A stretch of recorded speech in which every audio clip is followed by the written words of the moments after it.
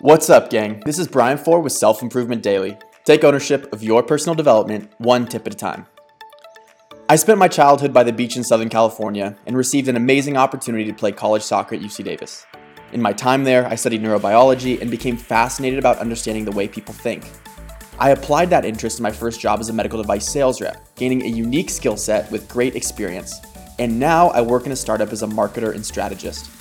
I come from an extremely supportive and loving family and am very driven by living a principled, joyful, and optimistic life. Whew, okay, I feel like I pulled the curtains on that one. But see what I did there? In under 30 seconds, I managed to give you a much better picture about who I am, what I do, and why I do it. This is an important skill for many people to master, and it's today's tip.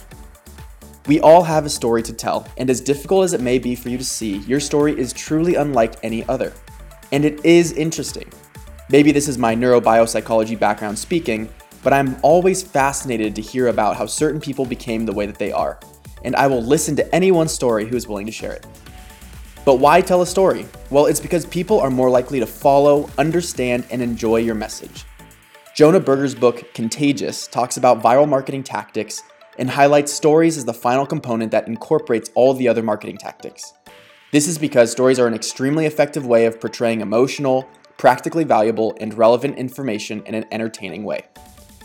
When it comes to a quick personal pitch or story, you should obviously make it your own, but be sure to touch on the who, what, and why. With that framework, you will be able to concisely share information that will help others understand more about you, allowing them to better work with, relate to, and inspire you. So, might as well start by telling me your story. Email me at selfimprovementdailytips@gmail.com. I'd love to learn more about you. Thanks for tuning in, and see you next time on Self Improvement Daily.